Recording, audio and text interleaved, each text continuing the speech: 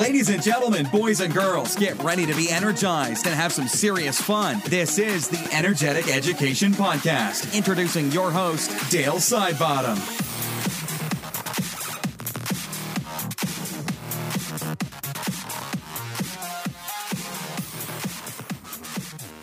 Welcome to episode number 58 of the podcast, and we have a treat for you today. It's not often that I think our guest is a genius, and what Scott today is doing is next level gamification, engagement, buy-in from the students. It's just insane the way that Scott is teaching and the results that he is getting. But before we go on to this, I just want to do a little announcement of a project that we've been working on for over 6 months now called the Fitness Game Zone. Now, this is a big site with over 500 games, professional development courses, videos. It's got everything you need for getting kids moving and learning at the same time. So there's a lot of cross-curricular sort of fitness games in there. So I don't want to go on about it too much, but pretty excited to get it out there. And if you'd like to check that out, you can go to www.fitnessgamezone.com, and on the site there are over 20 free games, so you can go and check them out. They've got the printable PDF, the instructions, and then also an instructional video, so you'll know how to do those. So check it out. I'm sure you'll really enjoy it, and I know that the students you teach will. But back to today's episode. Now, gamification is something that I love, and the reason being is, look at the students you teach. If you said, would you rather do some schoolwork, or would you rather play a game on the Xbox or the PlayStation or iPad, 95% of them would probably say, I want to play the game. So what Scott has done is like, well, I get that much engagement from students when they want to play games. Why don't I transform that into my science class? So Scott has gone next level. Now, I've heard of people using gamification in PE, in the classroom for general things to get students moving, but nothing like what you're about to hear today. Scott has released a really good course that you can go and do as well, and you'll probably want to do it once you hear how amazing what he is actually doing is. He is also a 2-time TED Talker, so my second ever TED Talker on the podcast. And not only that, it's just really nice to catch up with such a passionate teacher. So guys, make sure you get a pen and paper. Scott is full of absolute wisdom today. Scott, thanks for joining me on the podcast. How are you, buddy? I'm doing great. Thanks a lot for having me. My pleasure. Now, it is, I'm a day ahead of you, so I'm sort of in the future. That's pretty exciting stuff. Exactly. This is my first podcast from someone that far away. Nice, mate. Nice. Now, for listeners out there, do you want to give a little bit of a background? And now, just before we do, you've started as a PE teacher on your journey, but now you're in the classroom, and the main reason for today's topic is using gamification in the classroom and game-based learning. So do you want to just give a little bit of a background on how you've actually transformed your teaching and to be a classroom teacher from where you started? Yeah, absolutely. So I'll try to keep this relatively quick because I can be long-winded because I really like this stuff. But essentially, yeah, started as PE. Thought my biggest passion was physical education, movement, getting kids excited, and did that for 3 years. Had a great early part of my career, and then we got some unfortunate family medical news, so we had to move. So we kind of gave that up in order to help some family. So I went looking for a PE job, but I couldn't get one right away. So because I couldn't get one, the one that I had was, we'll give you some PE, but it's not going to be full like you had. So they threw me into some grade 8 sciences. So I went from kindergarten kindergarten phys ed to middle school sciences, which lo and behold, right, is a pretty different switch. So the incredible part was to see the total perspective change of school.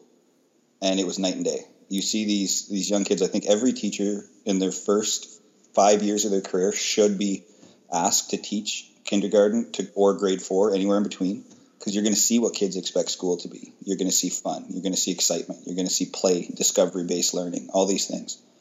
Then when we hit middle school, I know especially here in Canada, we have a ridiculous notion in which to take school and eliminate everything that's good about it and say, okay, no more discovery, follow instructions. No more talking or collaborating, let's get in our quiet rows, et cetera, et cetera. And it's so non-reflective.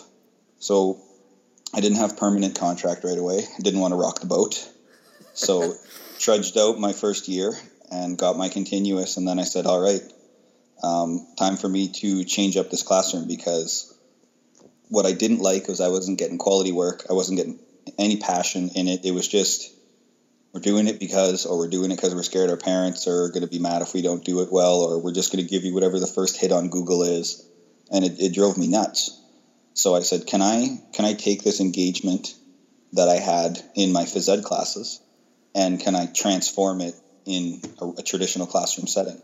So I did what I don't think enough teachers do. And I sat down with the kids that I was teaching in my second year there. And I said, what's bad about school? And I said, you can tell me anything you want. I'm not going to get mad at you. You just have to be able to defend it. So if you're like, oh, school's boring, you can't just stop at that. You got to tell me. So I ended up getting kind of three main concepts that kids were telling me. And essentially it was lack of creativity and freedom, loss of autonomy, and no collaboration and things like, those kind of were the main. And then we kind of had all kinds of things going off the side.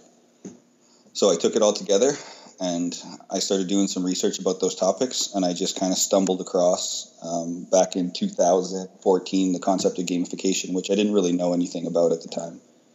So I said, all right, then, what are we going to do about this? And there was very little resources and things at the time. It was very much a new thing, very prominent in business and marketing. So I kind of read some of those books and materials on that, and I said, let's put the square peg in the round hole and make this fit in education. And it's absolutely ridiculous how well it's gone. Like, it's been shocking to me. And I think that is awesome, mate.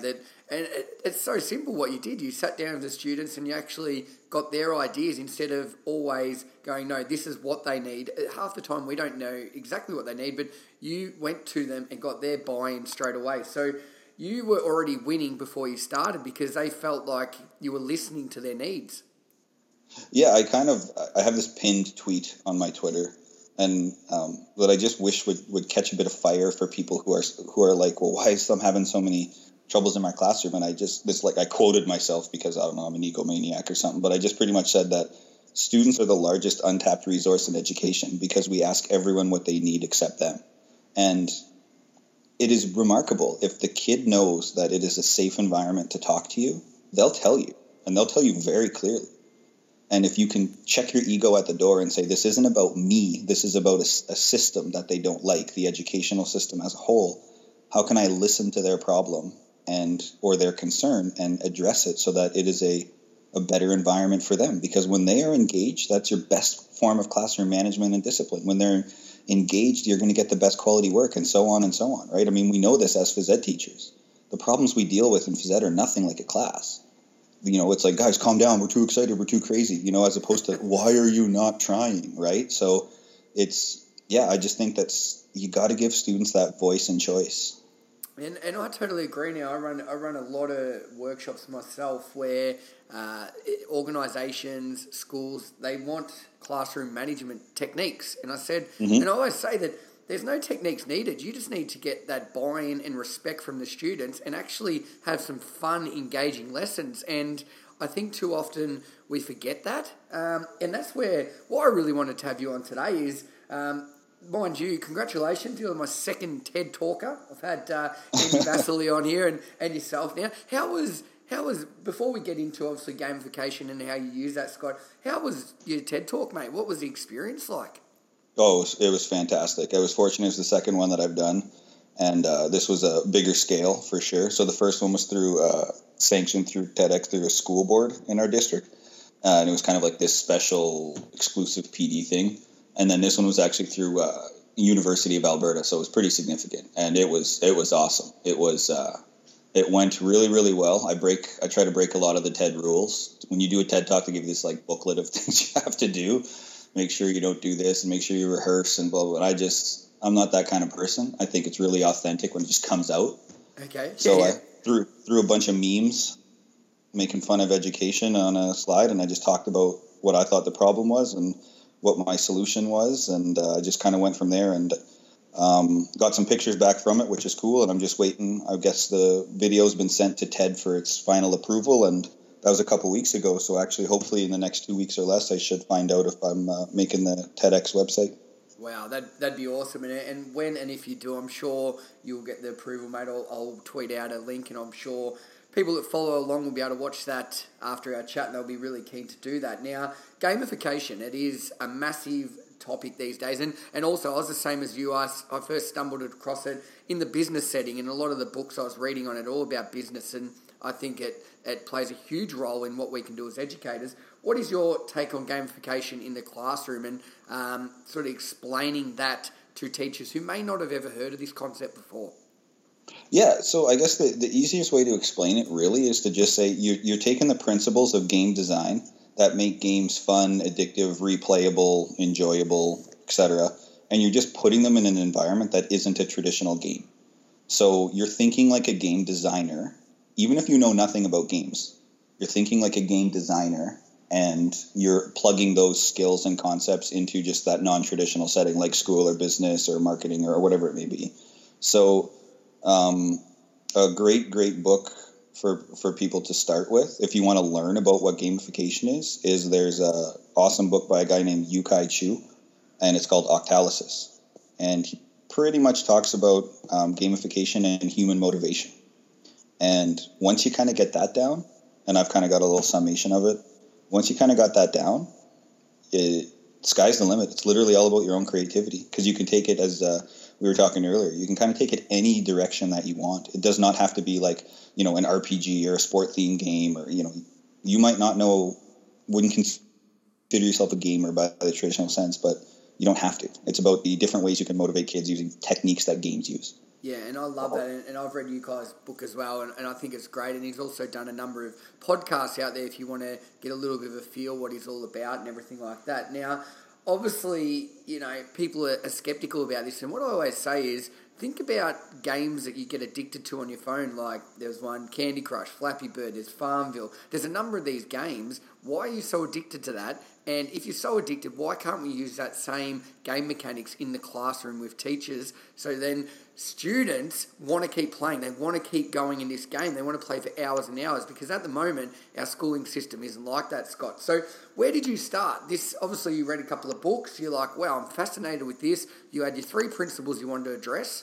What did you start on your gamification sort of journey? Well, I kind of wanted to treat it like a book. So I said I wanted it to be immersive, because what I didn't want to do is there's this thing you don't want to do in gamification, and they call them PBLs, which is known as points, badges, and leaderboards. Because immediately when you start explaining gamification to people, they go, oh, yeah, I do that. I give kids, got like a sticker chart in my classroom. So the stickers are like points. And I'm like, okay, that's good and fine. And then they, oh, no, but just wait, they got like badges too, because if they get 5 stickers, then they get the golden sticker, and the only way to get the golden sticker is to do 5, whatever the chart is, do good things, pick up 5 pieces of garbage, whatever the classroom goal is. And then we track it in a leaderboard. And I'm like, yeah, but how often does that die? And they're like, that's got about a 30-day lifespan in a classroom, because then it doesn't change. It becomes the same thing month after month after month.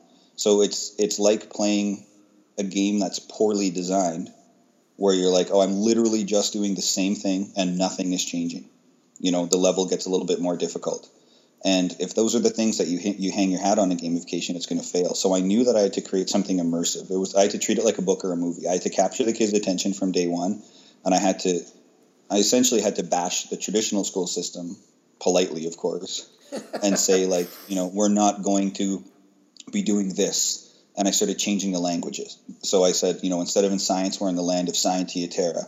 And instead of Mr. Hebert, you guys can call me. And then they ended up naming me Master Hebes. That's where I kind of got that name I've been using in my book and stuff. It's kind of funny.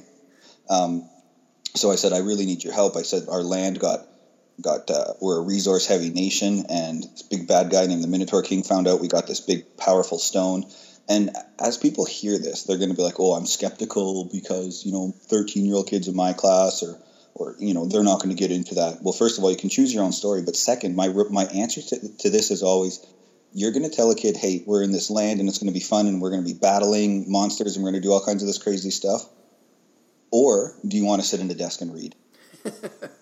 Right?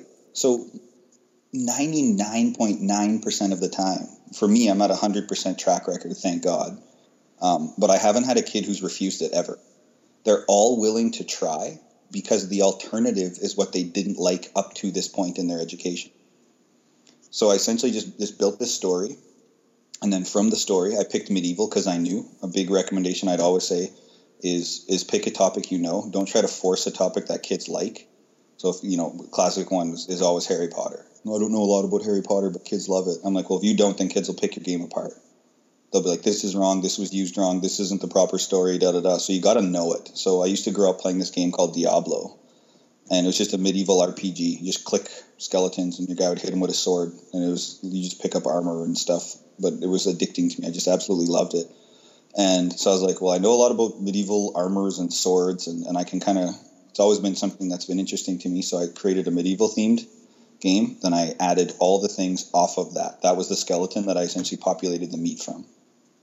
Yeah, perfect, mate. And I have been fascinated. I've been watching a lot of your videos on YouTube and going to your website, which I will have links to both of those in the show notes. So you can, for people that are listening along, if you are skeptical, the best way to actually is just go and watch the engagement and watch the excitement of the students you're teaching and the lesson ideas. And I love the idea of that you choose your own adventure game, because I remember as a kid reading those books where, you can go jump off a cliff, or you can ride your bike, go to this page or go to that page, and it's exciting. It gives you choice. So is that sort of where you just kept building on this concept? That was actually one of the things that I added later on. So that wasn't even front. Sorry, mate. I'm jumping ahead. No, yeah, no, don't worry. Yeah, like a lot of people kind of assume that, and which is totally fine. What I ended up doing was I was like, okay, so I'm going to fabricate this story. So I said, instead of work, we're going to call it quests, and you guys essentially are going to go on a 10-month quest, trying to rid my land of all these bad guys that are kind of holding me prison and making ruin in my land and plaguing my people, and that kind of I kind of used that medieval tone. And as we went through, instead of them getting questions and to answer from a book or from a slideshow or whatever, I would give them like rolled up scrolls or papers, or they'd have to scan things in my room that came to life with an app called Blipper. And as they went through this, they met people that gave them challenges. Because one of the biggest things is, well, why are we doing this? Why do we have to do this, right? And that's a totally viable question. We're teachers. We sit in a staff room. Why the hell are we talking about this right now, right? It's a viable question. So a lot of people are, because I said so. And I think that that's one of the worst things you can tell kids, because what you're telling them right away is, doesn't matter what your opinion is. So I say, okay, so you meet this person and they're in this situation. And how would you help them in that situation? So the second thing, as someone who's teaching science, so much of what we teach is just purely found on Google in step-by-step sequence and answer. Build a density tower, boom, there it is. Build a viscosity ramp, boom, there it is. Build a model of a cell, there. It's just all there, right? So I got so sick and tired of what was essentially just a copy-paste from kids, right? They couldn't explain it, but they, by the sense of the traditional rubric and all these other things I'm not a big fan of, everything checked out, except when I went for deeper thinking. So I had to redesign the way I presented work, because it just wasn't working. So all these people just give them tasks. So I tried to create ungoogleable stuff. So instead of doing a cell model, for example, one of my quests is you come across a building that's broken down, and as you're searching through the rubble, this man emerges, you're ready to fight him, and then to defend yourself, and then you realize that he claims to be some sort of ancient scientist. But when his building was knocked over in the raids, he got hit in the head and he's losing his memory. So he gives you his material and he says, how would you preserve this for the future? And so then the kids have to take the content that we've been learning about, and that specific content I'm talking about is cell models and structures. And I said, how would you preserve this if you were in this scenario at this time with these variables to factor in? And the stuff that kids came up with was just mind-blowing. I love that. So yeah, I was getting like coffee mugs and TV show references and songs and poetry, and all I said was preserve the knowledge. And then I had an incredibly generic rubric that didn't put kids in a box. It explicitly said, is all the criteria of the project met? 5, 4, 3, 2, 1.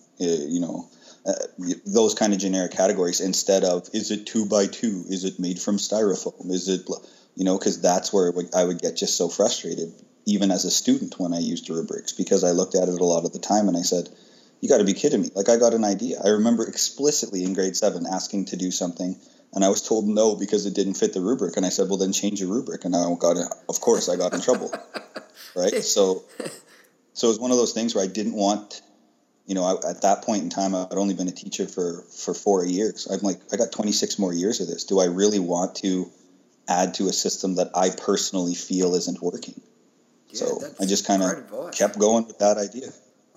I love that, mate. And I think the big thing that I've taken away from all of that is that something that you were passionate about, if you love it enough and you create something and you show a bit of interest in the kids will start to love that as well. So I agree. If I was doing it, I wouldn't do Harry Potter. I would make it something to do with a sports sort of thing, or and like you've done with the sort of medieval thing that you're passionate about, and the kids can see that, and that reflects in their learning and your teaching, doesn't it? Oh, without question. Like, what is that the saying they got in education right now? We're not the sage on the stage, we're the guide on the side, or whatever, some thing that they're coming up with. But it's essentially just saying that, like, we have to sell, or we have to buy what we're selling to the kids, right? Like, I had someone who messaged me like, oh, my gamification didn't work. And I'm like, do you have any videos of it in action? Do you have any documents, blah, blah, blah? And so they sent me some stuff, and it was just, oh, we're doing this. All right, yeah, we're in a medieval land here. I'm like, well, of course the kids don't give a crap about this. Listen to how you're presenting it. Like, you have to be, like, super passionate about it. You got to be all over this, right? You got to be encouraging kids. You got to be jumping up and down and excited with them. And then eventually the kids get so enthralled with it that you don't have to do that. But people, you go pandering to kids. Like, of course we're not. We're doing our job. Our job is to make kids interested in the content that we teach. And curriculum doesn't say how, it just says what. So let the creativity fly in your own classrooms. Take whatever your passion is and start infusing, because that's how you're going to get kids to bring out their own passions. I love that. And I think, the example you used when you were talking about the preserving from the old guy that lost his mind is all in story. And I'm a massive fan of story. I think everything should be taught in story in a way if possible, because how it engages the kids. So did you find by using that narrative sort of gamification, game mechanics sort of style really helped build that engagement from the kids? Oh, absolutely. Because then I started getting really nerdy once I got kind of used to the flow of it. So all of my things were written in kind of 2 parts. It was this intro about how you got there. And my district, or specifically where we are in our community, is a pretty low LA district. So I started to just infuse tons of writing and make it cross-curricular. So I was like, here is all of the differences, to shoot the language up, shoot your reading, shoot your retention up. Because then I started giving bonuses, XP in the game. So XP are my grades. I started to give them bonuses if they picked parts of the story and brought them to life in the way that they presented the work. So I had this huge push for reading and literature in my science room, even though it wasn't from a traditional sense. That's not part of my curriculum, right? So that was really, really cool. And the more I had kids bought into it, they were just so excited about helping people. And then, sorry, I kind of went off track there, but to come back, I started bringing in ethics. So in September, you come across a woman who, and I tried to tie a bit of social to this too. I talked about how in the Holocaust, sometimes kids cried and gave away where they were hiding. So I said, you come across someone who's hiding, and as you're searching through this abandoned house, you hear cries. And this kid comes running out, and the mom comes out scared, and the mom begs you to design a book or a toy to keep her kid quiet, because he's a bit of a nerdy kid. Yeah. So can you build a book or a toy to help keep him quiet while we hide out here because we're scared? So then the kids have to take the knowledge and they have to translate it into a book that a child could understand. And then to make it real, my kids are 4 and 3. I let them pick their favorite book. So it actually goes through a process of child approval. Wow. And then the kids don't know it, but this kid is going to come back at my big year-end game. And so I have a list of who helped him and who bypassed that quest. he's going to have learned chemistry from your book, and he's going to make you a magic potion that's going to help you in this big end day. But if you didn't, then you don't have access because you didn't help him. So I tried to tie in ethics and things too. Wow. So not only are you getting students to sort of recall the lesson and put that lesson or what you're trying to teach them into their own book or message, but then you're also teaching them that, okay, you chose not to help this student out, so now you don't get rewarded for that. How many different messages and learning objectives have you just ticked off in one little activity? And that's kind of the thing, right? I think that so much of education is this: we're told to be diverse and creative and critical thinkers, but then we don't give them things that allow them to do that, or we punish kids if they do that. And it's just so backwards to me. So literally, like, you'll come into my classroom. Anyone can come into my classroom. It's an open door. It always has been. And I've had all kinds of different people come in and want to check it out. And some days they're like, this is nuts. I'm like, but how many of these kids are not doing something productive? And, you know, sometimes I'm really open to the fact that you might have a really rough social class the day before, or the class before, period before you come to my room. If you need 10 minutes to blow off steam because you're mad something didn't go your way, guess what? There's nothing wrong with that. Because if I take 10 minutes to force you to do something, I've now taken my time away from everybody else. I've angered you. And now when I leave, after that 10-minute span, your work is either going to be subpar or not get done at all. So sometimes you just have to be reflective of what it's like to be a kid. Let's not forget that. So I always want to be cognitive of all of these different things that go on in a kid's life in my classroom, so that all of these different lessons come with learning the content of science. Yeah, and I think that's a really powerful message that, you know, we might have a 50-minute or an hour session. That it doesn't mean that for that 50 minutes or the hour, the students need to be sitting down and looking like they're working, because realistically they're not. By giving that student the 10 minutes at the start of the class, you're probably going to get amazing 35 or 40 minutes out of them. Whereas if you didn't allow that and you come in and said, no, sit down, you don't have a choice, you probably wouldn't have got anything out of them. You would have made the mood worse, and that student would have affected your classroom. So I think that in itself is a really good tip for teachers. Well, thanks. Yeah, I just sometimes think that we feel so much pressure as teachers from the different, you know, people, from these keyboard warriors, from political commentators, from disappointed parents, from, you know, et cetera, et cetera, et cetera.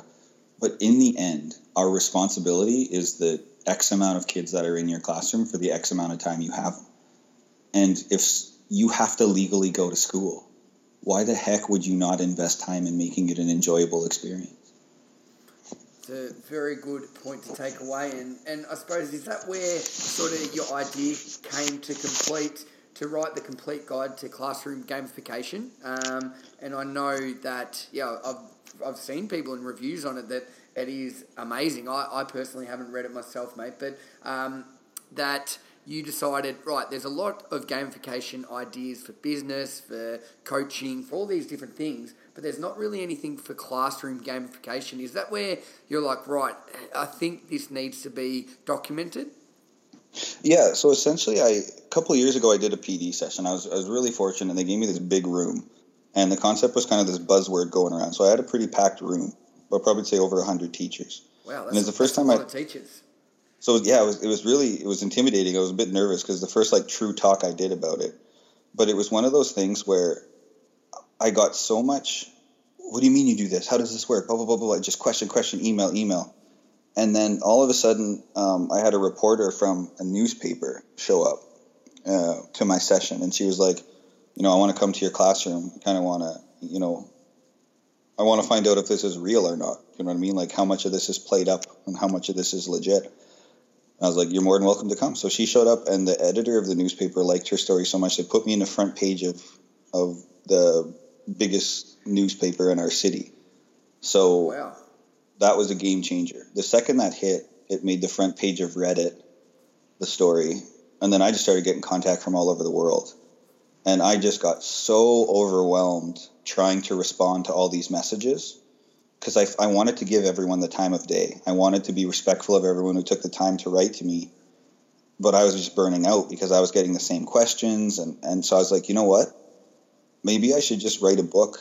But then I was like, oh my God, I don't have a publisher. I don't know what I'm doing. But I remembered all of the struggles and the hoops I had to jump through and the things I had to prove in the beginning to people. So I said, okay, why don't I simply just take the time and write this guide? Like, whether you know everything about games or absolutely nothing, can I write a step-by-step guide about how to do what I did? And if you don't like what I did, you can still use the book to create your own thing. It's kind of just this like process of going through. So then I did it, and then I started getting really nerdy about it again because I'm big on theme, and I actually gamified the whole book. So the whole book is a choose your own adventure. That's written in a total gamified format where you essentially find your teacher, you find this envelope and this book, chuck it into your pocket, you read it, it's the secret map to go somewhere, then you meet a guy named Master Heebs and he guides you through what gamification is and you complete these tasks, and I have a leaderboard that's tied with the book, and I just wanted to make the book immersive so that it's funny. I put all these weird challenges in the book to see if people would do it. So I'm getting pictures of people with blueberries under trees and sleeping with the book beside them and da-da-da. And they're like, I'm just doing this because it's fun. And I'm like, think about it. Like, that's what the whole point of this is. The whole point is to say, look at all the weird stuff you're doing with this book because you want these imaginary points that don't mean anything. Imagine if you could take that and put it into your classroom.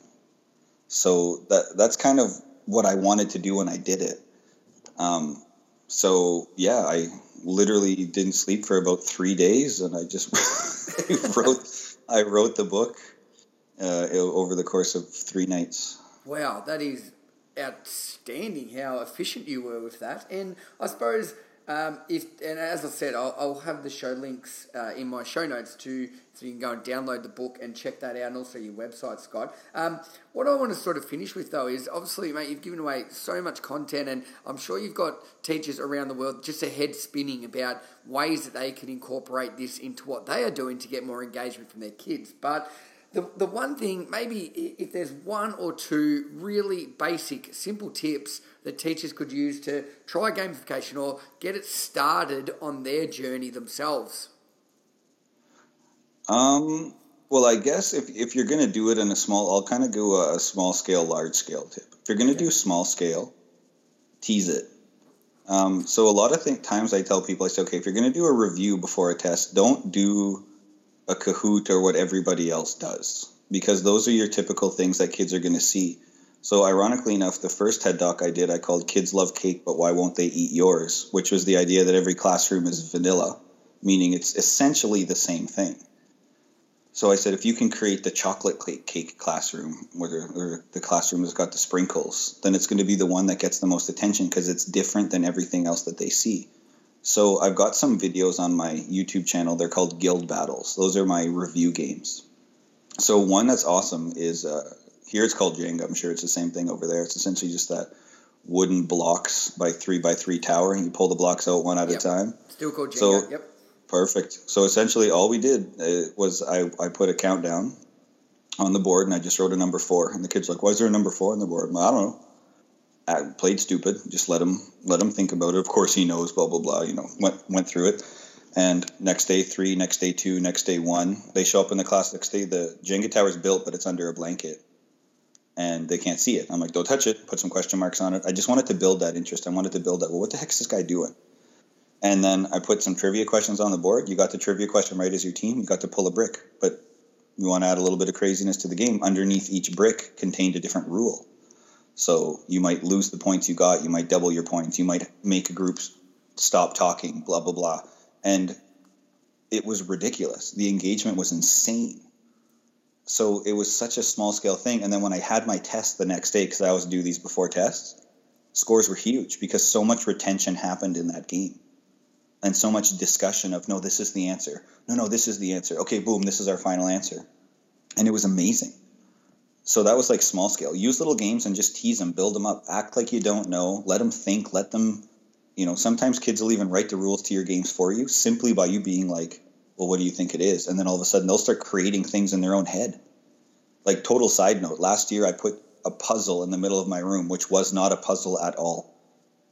It was a series of objects. Okay. And the kids just kept figuring out things about them. Things that were different colors, different shapes, different sizes, different locations. And they created 4 separate puzzles on their own about a treasure box and a fake fire pit and 4, they call them wood cookies here, like 4 slices of a tree that acted as stumps. And they created 4 separate puzzles out of all of them that I awarded them. I said, oh, you cracked the puzzle, when the thing was just so incredibly well thought out. One was as simple as putting out the fire with water, and then they searched the ashes. One was lighting the inside of a dark chest. One was one of the wood cookie seats was actually on a different colored tile than all the other ones, which I didn't even know. So it was just remarkable. So small scale things like that, where you let the kids think and be excited. If you want to do long term, the biggest thing I could ever suggest to anybody, and I'm a huge, huge, huge proponent of this in gamification, is theme. You got to sell it. If you're in medieval, do everything you can to make that classroom medieval. If you're Pokemon, Harry Potter, sports, it doesn't matter. Make your space what you say it is. Write your work in the language that you talk about. Have the discussions, use the tools, create your items, whatever it is, do all of those things in the theme, because then the kids will come into your classroom and they will immerse themselves in where they are. Like, again, something I did new this year, I said, if you guys were, and I thought realistically, I said, if you are mercenaries I'm bringing in to my land to help me, you sure as hell wouldn't show up with furniture. So I let them earn resource cards, and then I exchanged those resource cards for actual material. So kids built their furniture in my room this year. Wow. It was STEM, it was engineering, it was, we had tables fall apart, benches break, but then we had discussion. Why the heck did that? I didn't have center support and we had 4 people on a bench. Well, yeah, so then they would exchange for more wood and they, made the bench better or blah, blah, blah. So I just kept trying to realize that not everyone's going to walk out a scientist. So I might as well do what I can to get everybody excited.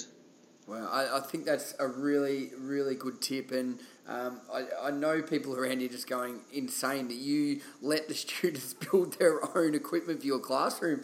I think that's extraordinary. How did you, I know that, and I'm just thinking as a skeptic here, how did you get approval, or was that safe? How did you go about that? I didn't, if I'm going to be honest. They were like, how many desks do you want in your classroom at the end of the year? I said, I don't want any. I said, what? I said, the kids are going to sit on the floor. What do you mean the kids are going to sit on the floor? Well, I said, we're in a medieval land. What the hell are we going to have desks for? Got to make it real. So actually I found a guy in my classroom, a student whose dad installed AstroTurf.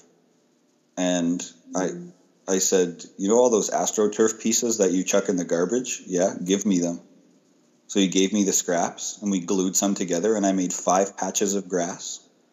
And when the kids came in on day 1, there were 5 terribly shaped pieces of grass on the ground for the 5 separate teams. And I brought in wood from construction sites. They have to sand it down. So we talk safety, we got to sand it down a little bit, make sure there's no nails, make sure it's clean. But I argued that the design and engineer process, which is science, has to have failure in order to have growth. So I've had a kid sitting on his bench, rocking back and forth, being a goof, and lo and behold, his bench falls apart. Everyone laughs, and then he comes back to me and he goes, why did it fall apart? And I say, well, let's look at your bench. What was the flaw? So that's real learning, So I even had a kid trip and go face first into a desk in a game, and no one cares. The incredible part is that you create an environment that is so different and so unique to them that no matter what happens, they don't want to lose it. So if I say, if you guys are nuts and you cut crazy shapes and the desks are jagged and they're full of slivers, I'm going to step in and say, well, that's unsafe. I'll play safety role. So they take that to heart, and they don't want to lose something they've invested so much time and effort into, so they just follow the basic rules. Would you sit on a rough wood table? No. Would you work where there's slivers? No. So I give them, access to sandpaper, and it's just such a learning experience. And I'm just super blessed that for the 3 years I've been doing this, we've had 2 different principals, and both of them have been so supportive. So that's been something I've just been really, really fortunate with. They're probably, I think you're underselling yourself a little bit there too, Scott. They're probably so supportive, mate, because they can see how amazing and engaging what you're actually doing. And I think it comes back to you yourself, mate. Now, I'm fascinated with the complete guide to classroom gamification. As I said, I'll have links on my show note. And if you want to contact Scott, again, I'll have his Twitter handle on the show notes and everything like that. Now, Scott, have you got any more TED Talks or workshops or keynotes or professional development coming up that people might like to actually see you in person? Yeah, this is all going to be kind of in my neck of the woods right now, but if anyone listening out there wants me to come around, and I am more than willing to do anything. I'm willing to go anywhere and share anything about this and run workshops. But locally here, I'm super excited. I've got my first keynote ever next Friday, next Saturday, the 28th, at a conference for middle school teachers out here in the mountains of Banff, Alberta, which is cool, about 5 hours where I'm from.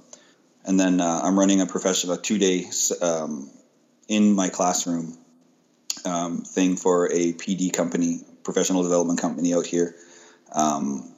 On May 8th and 9th, that you can kind of sign up for. It's through something called the ERLC, for anyone in the, Alberta area of Canada that would be interested in checking that out. And then starting my applications for some different things. Anyone who wants to have me or whether it's on a podcast or video chat or whatever, I feel really privileged, and it's really humbling that so many people want to talk about this crazy idea I had.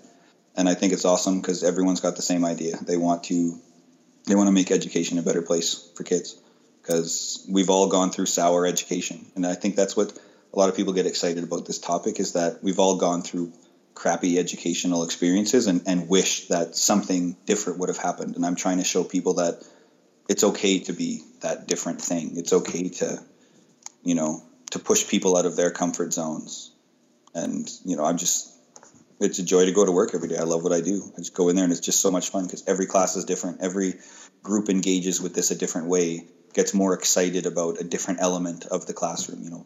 Some like story more, some like the game currency more, some like the fact that we have jobs and resumes and applications more. It just keeps changing, So I don't know. Sorry, I just keep talking. No, don't be sorry at all. I'm listening here just going, wow, it's so refreshing to hear just the passion in your voice and the amazing ideas that you've got. And I'm sure people listening around the world will be like, wow, I'd love to get Scott out and explore this more. So if you do want to do that, as I said, I'll have all the links in the show notes. If you go to energetic.education/podcast, and this is episode number 58, you can find ways to contact Scott and reach out to him if this has really touched you. Like I know I've been fortunate enough to listen to this today. And mate, thank you so much for being on the podcast. It's been an absolute blast.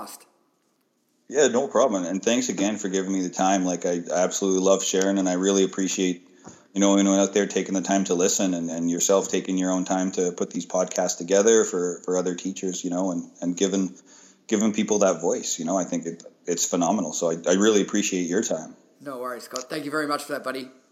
Hey, no problem. You take care.